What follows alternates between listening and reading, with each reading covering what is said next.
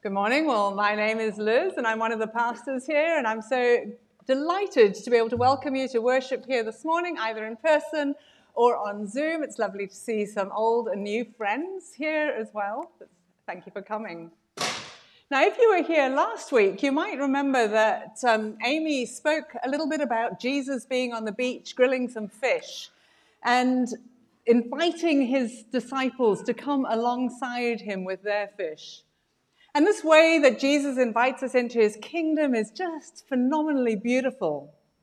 And to be honest, throughout the Bible, there aren't many references to fish. They might pop up in your kind of idea now. You might remember a few parables with some fish in them, or you might remember Jesus calling Simon Peter and Andrew and saying, "Come and be fishers of men." But really, fish, they don't really feature so heavily in Scripture in a way that's particularly appealing. Though they are easier to draw. And from about AD 150, Clement of Alexandria reports how a fish became the symbol that, Christians who were being persecuted would secretly use with each other. And one of them would draw half of a fish in the sand, and the other one would come and finish the drawing, not too complicated, and they'd recognize each other as Christians. And the word ichthus was an acronym which became attached to the faith, as it could stand in the Greek for, I'm not going to even try the Greek, but Jesus Christ, Son of God, Savior. So people identified using fish. And now, of course, you see it on the back of cars, you see it on necklaces, you see it on little tattoos. Fish have become quite a common, in fact, the second most common, probably, symbol of Christianity.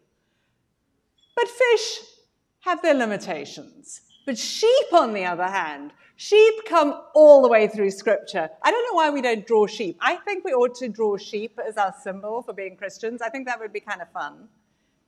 But if you think about the way that the kind of metaphor or motif of sheep is used right from the beginning, when God first calls Abraham and Jacob talks about God has been a shepherd all of his life to this day, and it fits, because after all, they were all sheep herders. They had sheep. They had flocks of sheep. It was the way they lived their life. It was deeply embedded into who they are. They totally understood this concept of being looked after by a shepherd.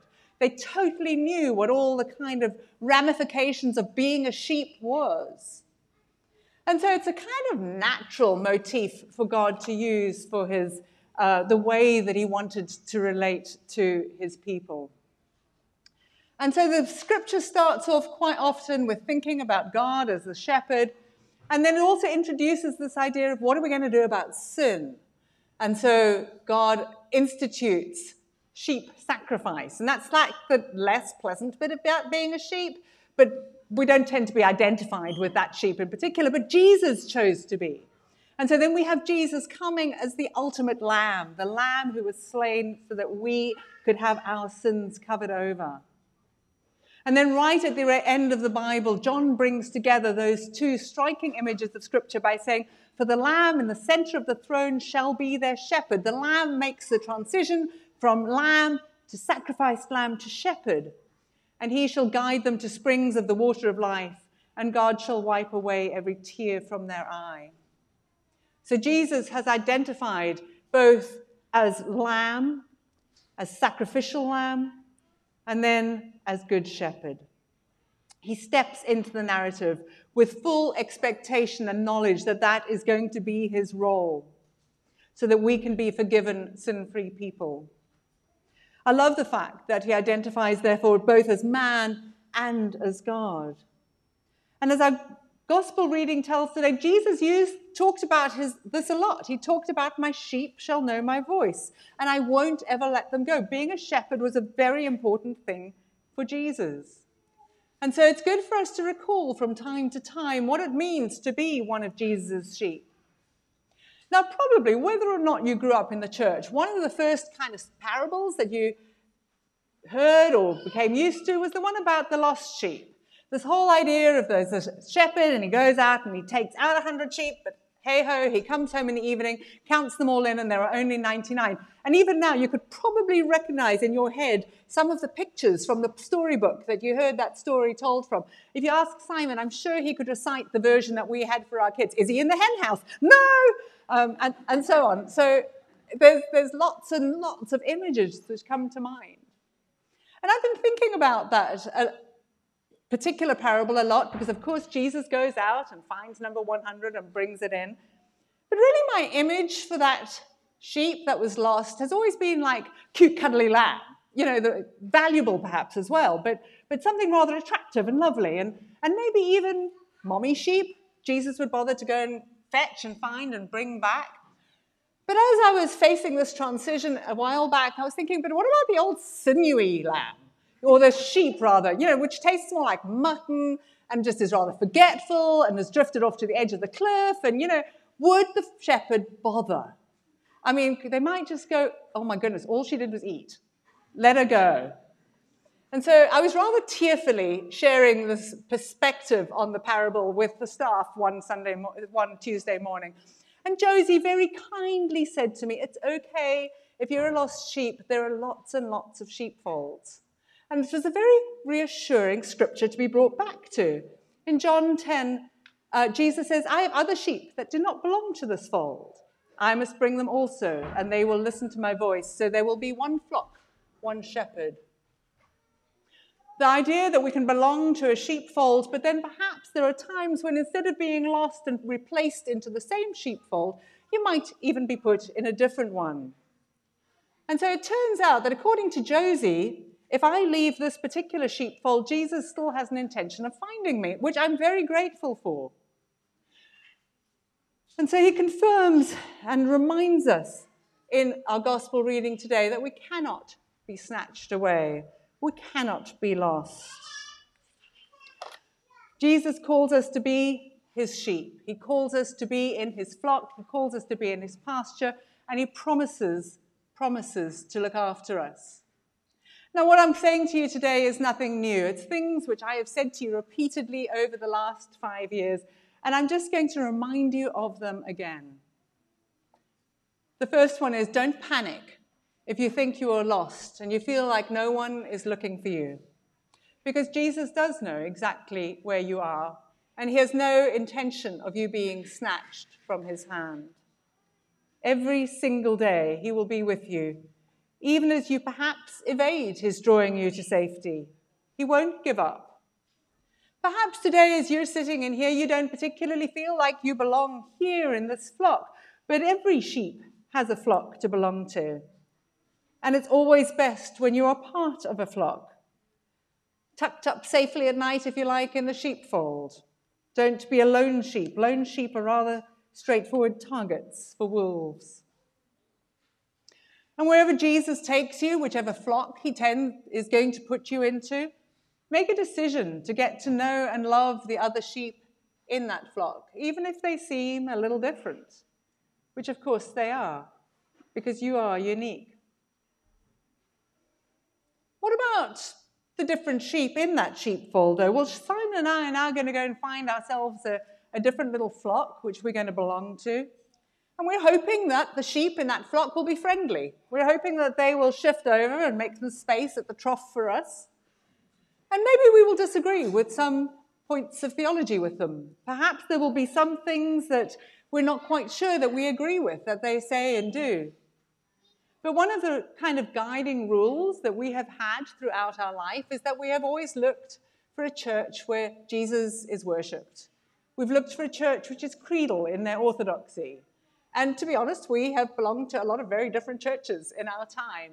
Someone which is local, which has been in our neighborhood. The step into being Anglican was a little different for us, but we did it, and it's been fantastic. But so I ask you to remember that whichever sheepfold you belong to, make sure you hold really tight to the fundamentals, that you cling to the creeds, but you remember to sort your theology and practice into categories, the essentials and the secondary. Because as we heard from Revelation earlier, and I mean, I was so grateful for the lectionary today. You know, we don't pick these readings, and then they pop up, and they all fit together, and you kind of go, whoa, this is fantastic. Because after this I looked, says John, and there was a great multitude that no one could count, from every nation, from all tribes and peoples and languages, standing before the throne and before the Lamb, robed in white, palm branches, shouting, singing, crying out, hallelujah. It's glorious, glorious image. So as I think of the various flocks that we've been a part of and the various flocks that I hope we will be a part of in the future, I just remember that we're all going to stand together before the throne one day and be asked, were you faithful to your understanding of Scripture? Were you consistent? Did you work hard to understand? Did you read broadly and widely? Did you think deeply about questions that mattered? Did you struggle to understand for yourself, not simply taking on board some things which you might have been told? Did you make sure that you agreed, that it was consistent with your reading of Scripture? Because everyone is acting out of what they believe to be reasonable or true. So assume the best and ask questions, stay curious, never settle and feel like you've made it. Because flocks of sheep can get awfully hung up on secondary matters, and that is not to say that they don't matter, they do, but not so much that you can't sit down and talk about them.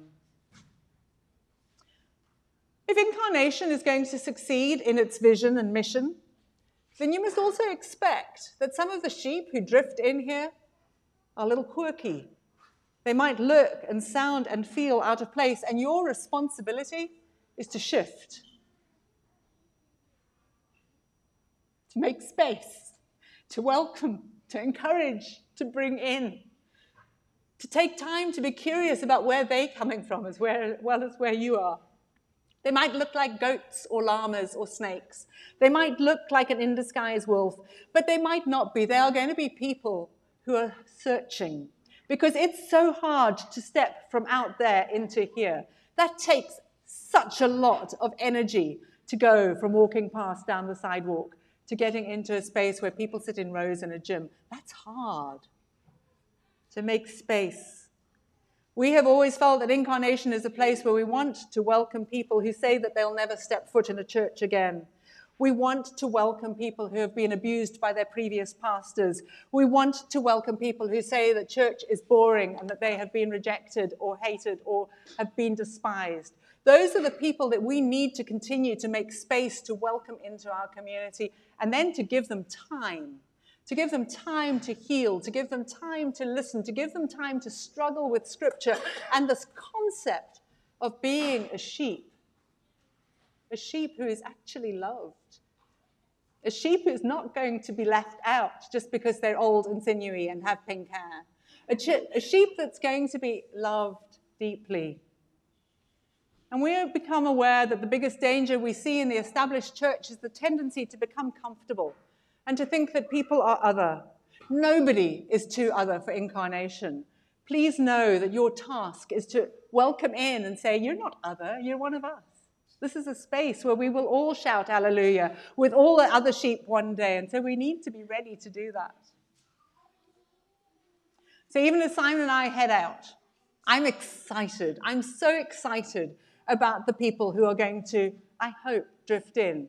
Maybe your co-worker who hates Christians, bring them. Maybe your boss who's so rude, bring them. Maybe it's your next-door neighbor who can't stand the sound of church bells. Bring them. It's going to be fantastic, and it's going to be hard and complicated and lovely. And then pray for Simon and me that we will find a little flock somewhere. I keep on teetering between flock and herd. I'm pretty sure it's a flock of sheep.